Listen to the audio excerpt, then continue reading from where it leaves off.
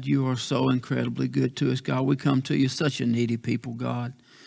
Lord, we have needs of ourselves, needs for our friends, for our brothers and sisters, needs in our families. God, we have so many needs, many of them great, but none of them as great as you, God. We come to you to tell you thank you for the prayers that you've answered. Thank you, God, for salvation of our souls, God. Thank you that you would hear and answer, that you would even listen to our prayers, God. Thank you for your sweet Holy Spirit that lives in us and that utters prayers on our behalf, words that we can't even speak, God, things that we don't even know, but you pray for us on our behalf, God. Thank you for being so incredibly good, God. Thank you for this precious book. Thank you for the words that you gave us, God, the words of life, the words of eternal life, God, everything that we need to know right here in this book, God. Thank you for the Holy Spirit that teaches us to it as we read and study and learn, Father. I pray, God, tonight, would you remove any sin, any hindrance, anything, Father, anything that would hinder your Holy Spirit from moving freely in this place, from moving freely through me, God. I'd ask you to touch my lips, God. Would you speak through me, Father? I pray you'd speak into our ears, Father, and into our hearts that we may walk out a better servant, God. You said you didn't call us servants, that you called us friends because you shared everything with us, God. Whatever you want to call us, God, I just thank you that you call us your children. Father, I just ask you, Lord, to help us. Help us to be pleasing to you. In Jesus' name we pray. Amen. Amen. So Acts chapter 20, what did I tell y'all? Chapter 21, verse 22? Is that what I told y'all? No, you said 22. You don't know what I say. Did I say chapter 21, verse 22? Huh? Did I say chapter 22, verse 21? See, and then y'all aren't paying attention. Y'all don't know what I even said. Go back, replay it. Whatever I said, you might want to be in Acts chapter 21. We left off at verse 22. We were looking where Paul and his Christian Gentile friends, remember, they've gone back to Jerusalem for Pentecost. It was 2 weeks ago. They met with James, the leaders of the church at Jerusalem. Paul has told them about the thousands of Gentiles that have been saved on that final missionary journey that it went on. And to be honest, the attitude seems from James and from the elders of the church almost seems like so big deal. Because their answer is thousands of Jews believe, but they also keep the law. So we see still some legalism here. They're still hung up on the law, hung up on some things. They said in verse 22, what is it therefore? The multitudes must need to come together, for they will hear that thou art come. And that was where we left off because either they themselves or they feel like the crowd around them, or maybe a combination of both, but they feel like there's going to be trouble. Somehow, somebody, somewhere is viewing the Apostle Paul as a troublemaker. So James comes up with this idea. We'll pick up there in verse number 23. He says, do therefore this that we say to thee. We have 4 men which have a vow on them. Take them, purify thyself with them, and be at charges with them, that they may shave their heads, and all may know that thou know those things whereof they were informed concerning thee, and are nothing, but that thou thyself also walkest orderly and keepest the law. So they're trying to get Paul to agree to do these things so that the people would say he's walking orderly and keeping the law. It says in verse number 25, as touching the Gentiles which believe, we have written and concluded that they observe no such thing, save only they keep themselves from things offered to idols, and from blood, and from strangled, and from fornication. So we know that at some point the Apostle Paul has obviously taken a vow. We know that he's probably taken the vow of a Nazirite. We studied it in Acts chapter 18 and verse 18, and Paul tarried there yet a good while, and this is Acts 18:18, and took leave of the brethren, and sailed thence to Syria, with him Priscilla and Aquila, having shorn his head at Cenchrea, for he had a vow. He came to Ephesus and left them there, but he himself entered into the synagogue and reasoned with the Jew. Now, here's the deal in Paul agreeing to do this. He's not insinuating that this is a vow that other people should take. He's especially not insinuating that the Gentiles should be bound by these Jewish traditions. If you remember Paul's first letter to the church at Corinth, he said in chapter 9 and verse 19, for though I be free from all men, yet I have made myself servant unto all, that I might gain the more. Unto the Jews I became as a Jew, that I might gain the Jews. To them that are under the law, as under the law, that I might gain them that are under the law. So Paul simply held this Jewish tradition because Paul never gave up on his dream to reach his Jewish brethren. Yes, he is the missionary to the Gentiles of the world. Yes, God sent him out to preach, but he never lost sight of who he was. He never lost sight of the Jewish people. He never lost his love for them. So here in the text, this is probably James that gives him this idea. Since he's the head of the church, he proposes that Paul goes through this ritual, if you will. I mean, honestly, since Christ fulfilled the law, anything done in accordance after is nothing more than a ritual. But because Christ fulfilled the law, because Christ fulfilled the sacrifices, anybody keeping up with your reading? You've been reading that stuff? Good, not alive. Anybody be glad when we get on the other side of that? Oh, so they're keeping up all of that stuff to keep. Christ fulfilled every drop of blood. He fulfilled every turtle dove, every goat, every lamb, every sheep, every sacrifice, every minute, everything the priest had to do, every drop of oil, every unleavened bread. He fulfilled it all. So to continue what Christ has fulfilled, I'm sorry, but it's nothing more than tradition now.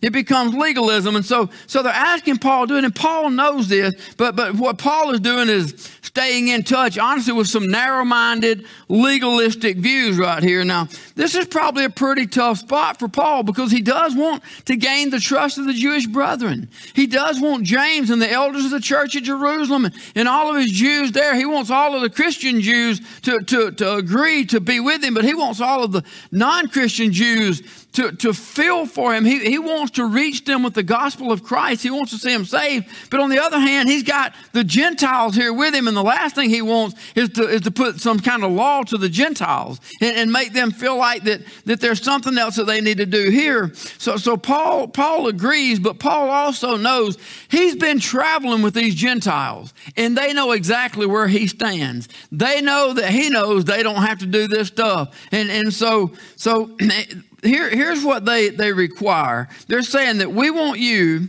to take these men. We want you to purify yourself with them and be at charges with them that they may shave their heads, that they may know those things whereof they were informed concerning thee, and nothing but it said that thou thyself also walkest orderly and keepest the law. Now, it seems to be that the elders here think that if others see Paul doing this, then it'll offset what we just saw back there in verse 22 about the troublemaker, about him being a troublemaker. If they see him doing these things and the Jewish religious crowd sees him keeping the traditions of the Jews, then it might bring some type of satisfaction. I mean, really, all this is a perfect time, and considering that we've spent days to weeks now reading the 613 Levitical law. We've been reading over and over and over of the Mosaic law. And what we have here is nothing more. The Nazirite vow is a Mosaic institution. So a Nazirite, we've looked at it before. You know, they can't shave their head. They can't touch a carcass. They can't touch anything that's dead. They can't partake of the fruit of the vine. There's some things that they can't do. But if they become unclean, then they are ceremonially unclean. And there are some things that they must do to go through a cleansing process. And that's kind of what we have here. They're to remain separated for 1 week. Then on the seventh day, they're to shave their heads and they're to take the hair and burn it in a fire. And then on the eighth day, they are to present some costly gifts. Numbers 6:13, the law of the Nazirite, when the days of his separation are fulfilled, he shall be brought to the door of the tabernacle of the congregation. Everybody's like, man, I mean, that sounds like what I read this morning. It's just continual. But he shall offer his burnt offering to the Lord, 1 he-lamb of the first year without blemish for a burnt offering, 1 ewe lamb of the first year without blemish for a sin offering, 1 ram without blemish for peace offerings, a basket of unleavened bread, cakes of fine flour mingled with oil, wafers of unleavened bread anointed with oil, their meat offering, their drink offerings, and the priest shall bring them before the Lord and shall offer his sin offering and his burnt offering. So they are to bring 2 lambs, 1 male, 1 female. They're to bring 1 ram. They're to bring their meal offering, bring their drink offering. They're to bring these things to the priest so that the priest makes atonement for them. That is the Old Testament law. But the Jews here at Jerusalem, they're still keeping the Mosaic law. Now here's what they suggest to Paul. They're telling Paul, you need to go do this with these 4 men and you need to pay for it all. So what they're telling Paul is you need to pay for a dozen choice animals. A dozen choice, prime, unspotted, without blemish. You need to pay for choice animals just to prove to others that you're still a Jew. just to prove to others that you haven't forsaken the law and you're not here to get rid of it. So what we see is a picture of Paul's heart for his Jewish brethren. You understand, Paul is living in the greatest transitional period of time. I mean, this is the period when it went from the dispensation period of the law to dispensation period of grace. This is the time when the law was fulfilled and all of those things stopped in Christ. And now it's not about those things, it's about Christ. So the Apostle Paul is literally living in the greatest day that we've seen in a transitional period. And even though Paul knows that it's nothing more than tradition, he knows he's no longer shackled by the things that Christ has set, like our sin, right? Somebody say amen. Somebody let me know you're awake on a Wednesday night like our sin. We're no longer shackled to those things. We're no longer shackled to the sins of our past because we've been set free. Paul knows that he is no longer shackled to those things, that Jesus Christ came and set him free, but he is willing to do anything that it takes short of compromising the gospel to try to reach his lost brethren. We need that kind of heart. Boy, that's quiet on a Wednesday night. We need that kind of passion. We need that kind of desire for our neighbor. We need that kind of desire for our own family members that are lost and we know it. We don't even have that for people of our own families. We sure don't have that kind of passion for the people riding up and down that road that we don't even know. But listen, they're Gentiles, so are we.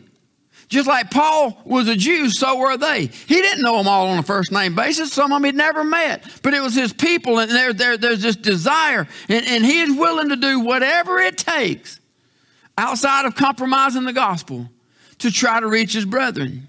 Another thing that we see, this would have greatly eased Paul's decision, I believe, in verse 25, because they went on to say, as touching the Gentiles. So they're giving, and this is what you need to do, but as touching the Gentiles which believe, we've written and concluded that they observe no such thing, save only they keep themselves from things offered to idols and from blood and from strangle and from fornication. So James and the elders of the church, they make it clear that they have no intentions of holding the Gentiles to these standards.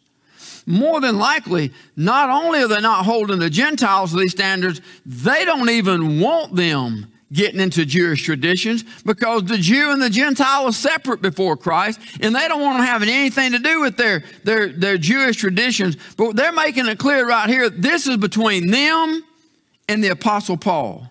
So we know that Paul has an open mind when it comes to tradition. If we go back again to Paul's first letter to the church at Corinth in chapter 7, he said, is any man called being circumcised? Let him not become uncircumcised. Is any called being uncircumcision? Let him not be circumcised. Circumcision is nothing. Boy, don't you know the Jews hated to hear that since it was the Abrahamic covenant. Circumcision is nothing. Uncircumcision is nothing, but the keeping of the commandments of God. So in verse 26, then Paul took them in the next day, purifying himself with them, entered into the temple to signify the accomplishment of the days of purification until that an offering should be offered for every one of them. So Paul did exactly what they had asked him to do. There's not a clock, so for y'all's benefit, I'm going to lay that up there so I can see, so we get out here before 10 o'clock. Paul does what they want to do. He goes through all of the rituals. He goes through all of the effort. He does everything there that he can there so that he doesn't tear down their precious rituals. But he is in the city that rejected Jesus. Hello? He is in the city that has rejected the Holy Spirit. He is in the city that he was part of it when they rejected Stephen and stoned him. The first martyr of the church came from the first of the 7 deacons. He is in the city. Jerusalem right here, they live up to their Christ-rejecting past. Verse number 27 says that when the 7 days were almost ended, it's not even over yet. He's gone to do exactly what they asked him to do. He's gone to carry out the whole thing. It's not even over yet. And when it had almost ended, the Jews which were of Asia, it says that when they saw him in the temple, they stirred up all the people and laid hands on him. Remember, Pentecost is a big deal. Paul is not the only one who has made the trip from the region of Asia to Jerusalem. There are thousands, probably tens of thousands of Jews who have made this trip back for Pentecost. They're all gathered around. There's Jews from all over the place, but those Jews coming from Asia, these Jews that are coming back on Jewish tradition, they're not coming back for Christianity. They're not coming back for the church. They're coming back for Pentecost. They're coming back. Pentecost was the 50th day, after the 7 weeks of 7, the Feast of Weeks. That's still in Old Testament. They're coming back for a Jewish tradition. This isn't about the church. And these guys that are coming back hate the Apostle Paul. You say, hate's a strong word. Well, you can shape how you want it. They've arrested him in every city. They beat him in every city. They've imprisoned him in every city. They've thrown him out of every city. You know why? Because they what? They hate him. And now here he is. He's come to Jerusalem, especially those at Ephesus. We talked a couple Sundays ago about Ephesus and the great church that was built there. And we know that on his trip back, how Paul had the elders at Ephesus come down and spent some time with them, because Ephesus is becoming a stronghold. So here that they've come, and now they have him in Jerusalem. Oh, it was one thing when they had him in Caesarea. Oh, it was one thing when they had him at Philippi. It's one thing when they have him at different places, and there's a gathering of the Jews, but there was a lot of Gentiles in those places. It was for the Apostle Paul. There was a lot of Christians in those places that offset. But now you're in Jerusalem, where the Christian is a minority. So they have him here. It says that they ran in verse 28, crying out, "Men of Israel, help. This is the man, this is the man, this is the man that teacheth all men everywhere against the people and the law." That's a lie. "And this place." They said he's teaching against the temple. "Further, he brought Greeks also into the temple and hath polluted this holy place." The first lie is that Paul teacheth all men everywhere against the law. That would be teaching against the Jews. But those who are at Jerusalem, they have heard the lies. You can rest assured you don't need Facebook for gossip to travel. Somebody say amen. You don't have to have online. You don't have to have a phone. Gossip has been alive and well as long as man has been alive and well. So the word has traveled back about the lies, about the accusations against Paul. And the Jews there, many of them probably believe what they've heard. The problem is that many of them in the church, they may not believe it. They're not really sure what to believe. They've heard it, so it's in the back of their mind. So there they are. They've run in, and the first lie is said that this is the man that's teaching it. Can I just plug this in? You don't have to go outside the church to get somebody to listen to your gossip. You don't have to go outside of the church to get somebody to buy into a good, juicy lie. To buy into a good, juicy story. You ain't got to go outside the church to get somebody to buy into worldly talk. Amen? The second lie is that the Apostle Paul brought Gentiles into restricted parts of the temple. The only reason Paul's in the temple is because the Jewish leaders told him to go there.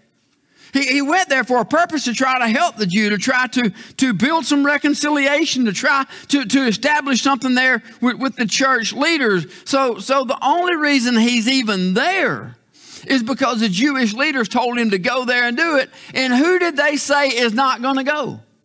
The Gentiles. They don't have no part in this.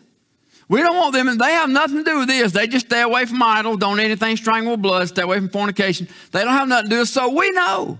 We know there's no Gentiles there, so you know that it's a lie.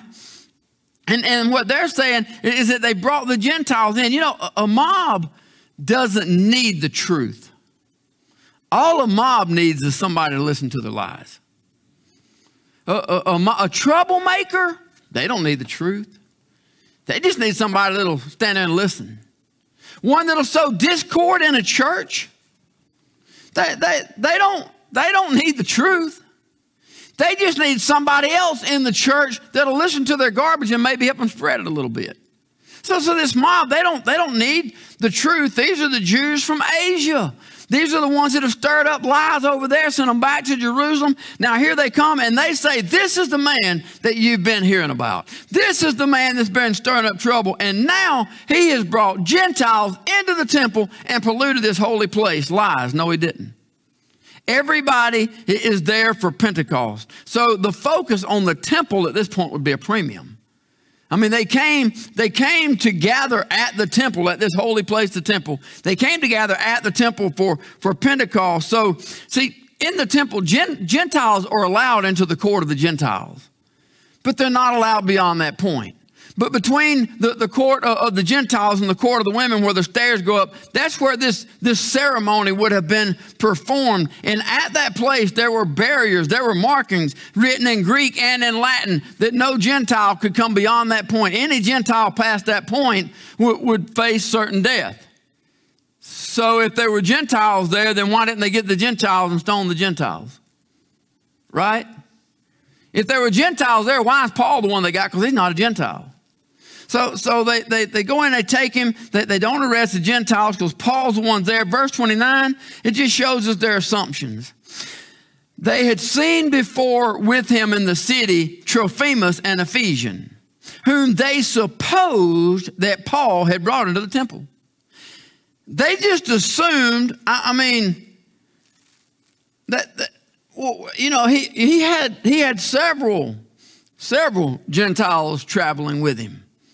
And they just assumed that, well, since we saw him traveling with these Gentiles, and he's got 4 men in the temple with him, they just assumed that some of them have got to be these Gentiles. See, this is an extremely convenient assumption for them, since they were just looking to find anything against Paul, right?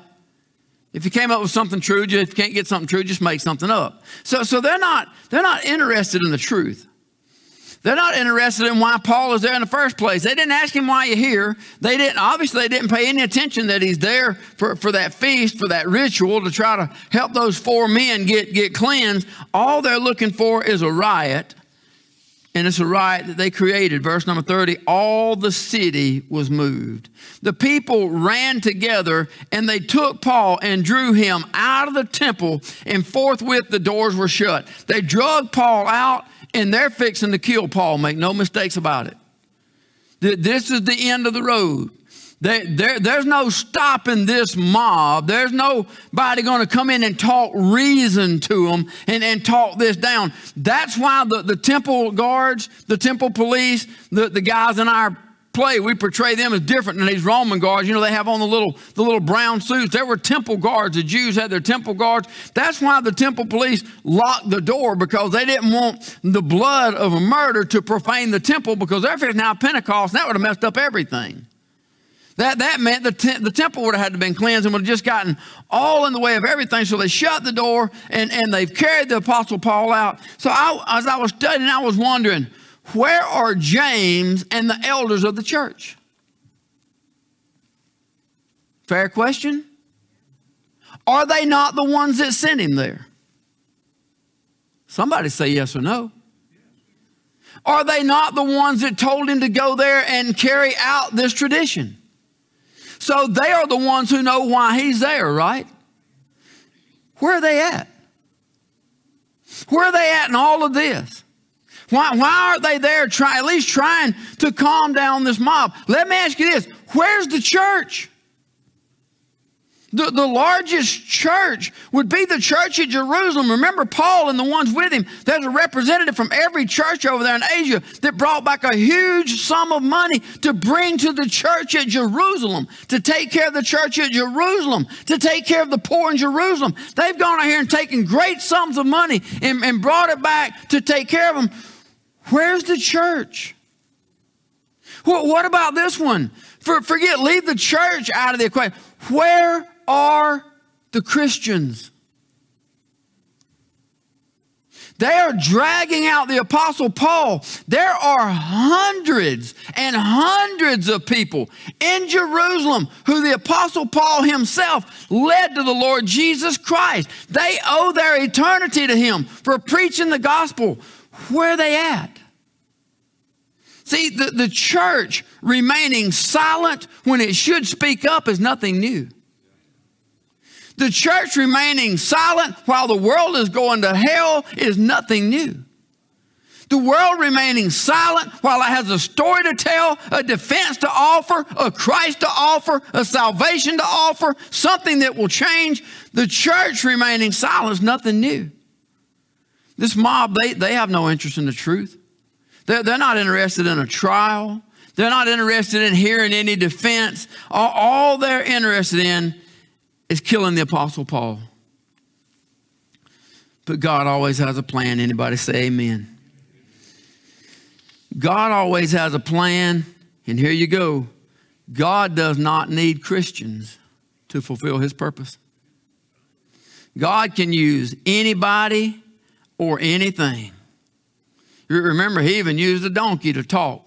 Balaam, right? God can use whatever he wants. And right here, God uses the Roman army. They want to kill Paul. God's got a plan. God's going to get him to Rome, but he's got to go about it a certain way. So God uses the Roman army. There's an uproar. There's a riot in the streets. There's this huge noise. The army and everybody hears about it. The captain of the Roman army in that region hears about it. And a riot is against the law in Roman law. So any city where a riot is allowed, the captain of the guard, the captain of the army in that city is going to pay for that. So he hears it, and he runs in with some soldiers to put a stop to it. It says, verse 32, immediately took soldiers and centurions, and he ran down unto them. And when they saw the chief captain and the soldiers, they left beating of Paul.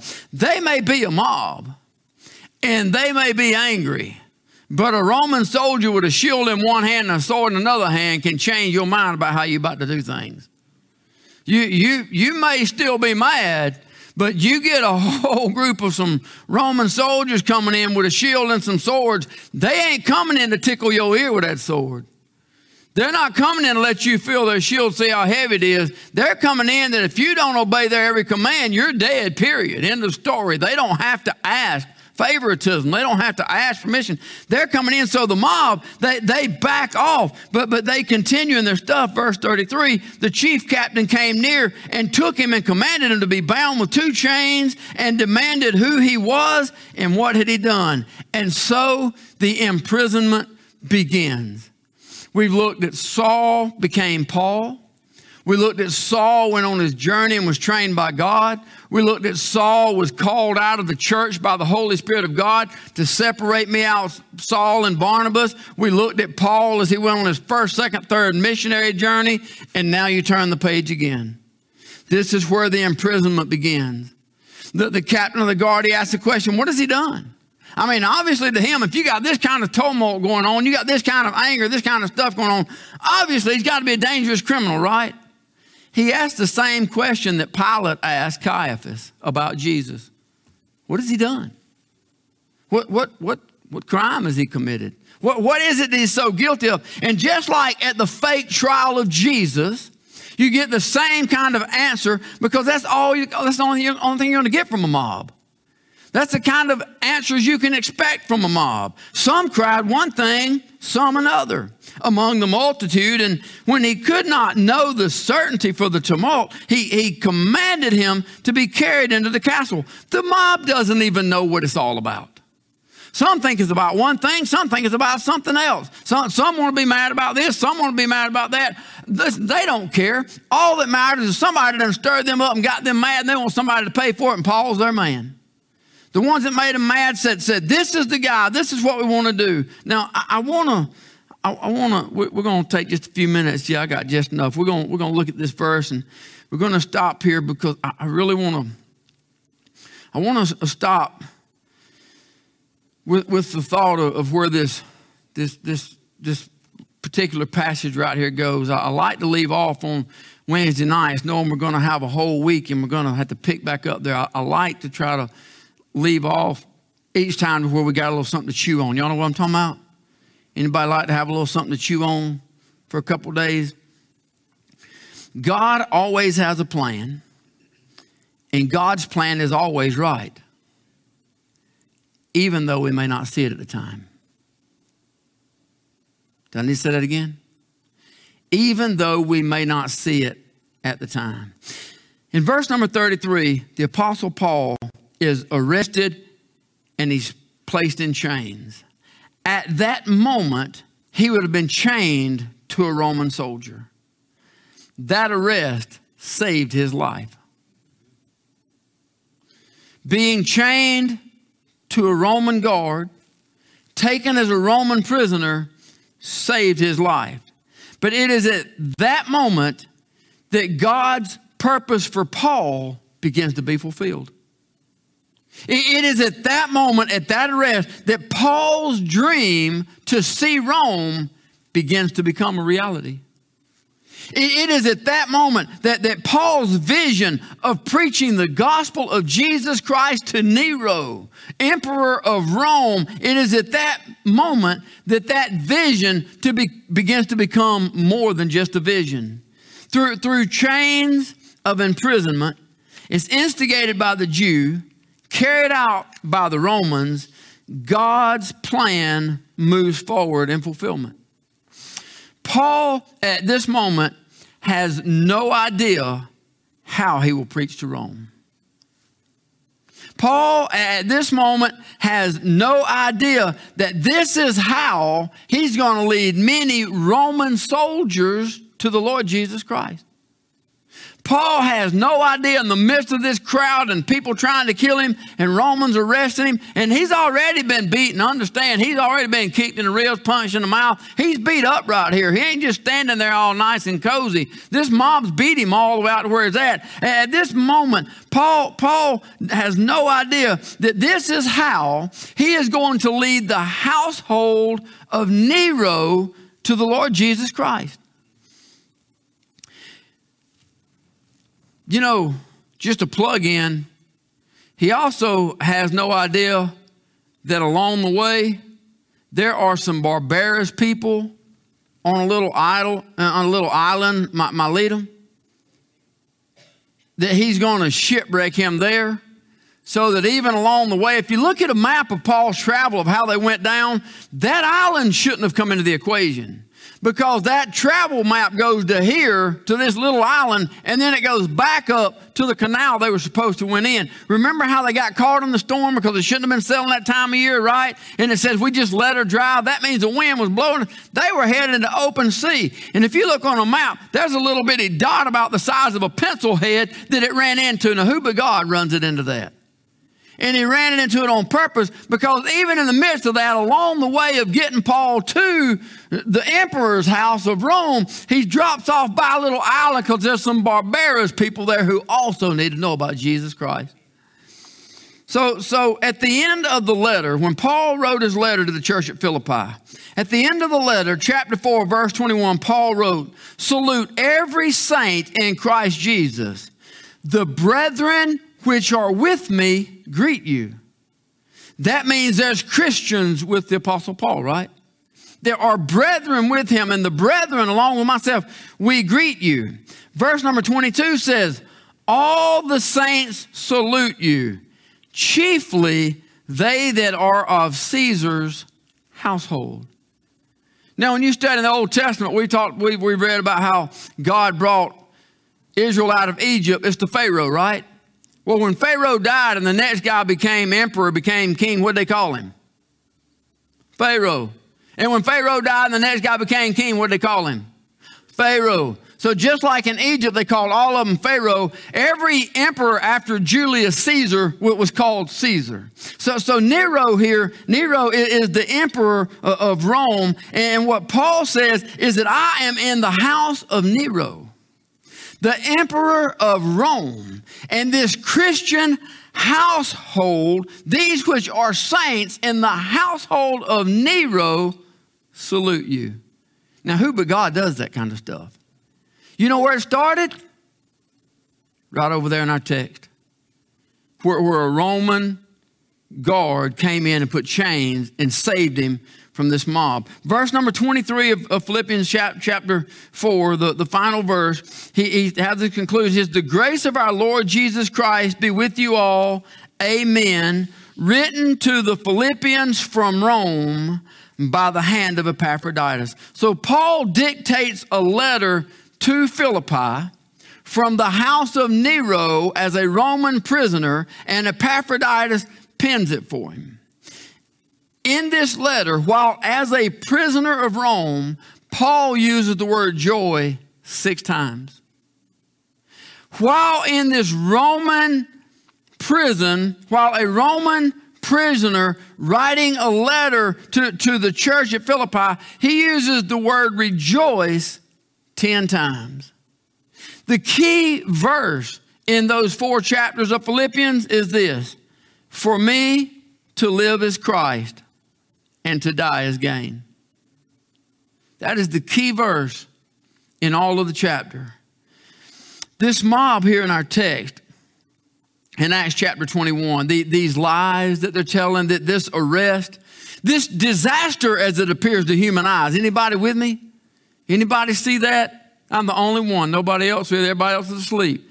To pull Paul out of the temple, I mean, everything going on. This is a disaster in the eyes of a human being. This is the beginning.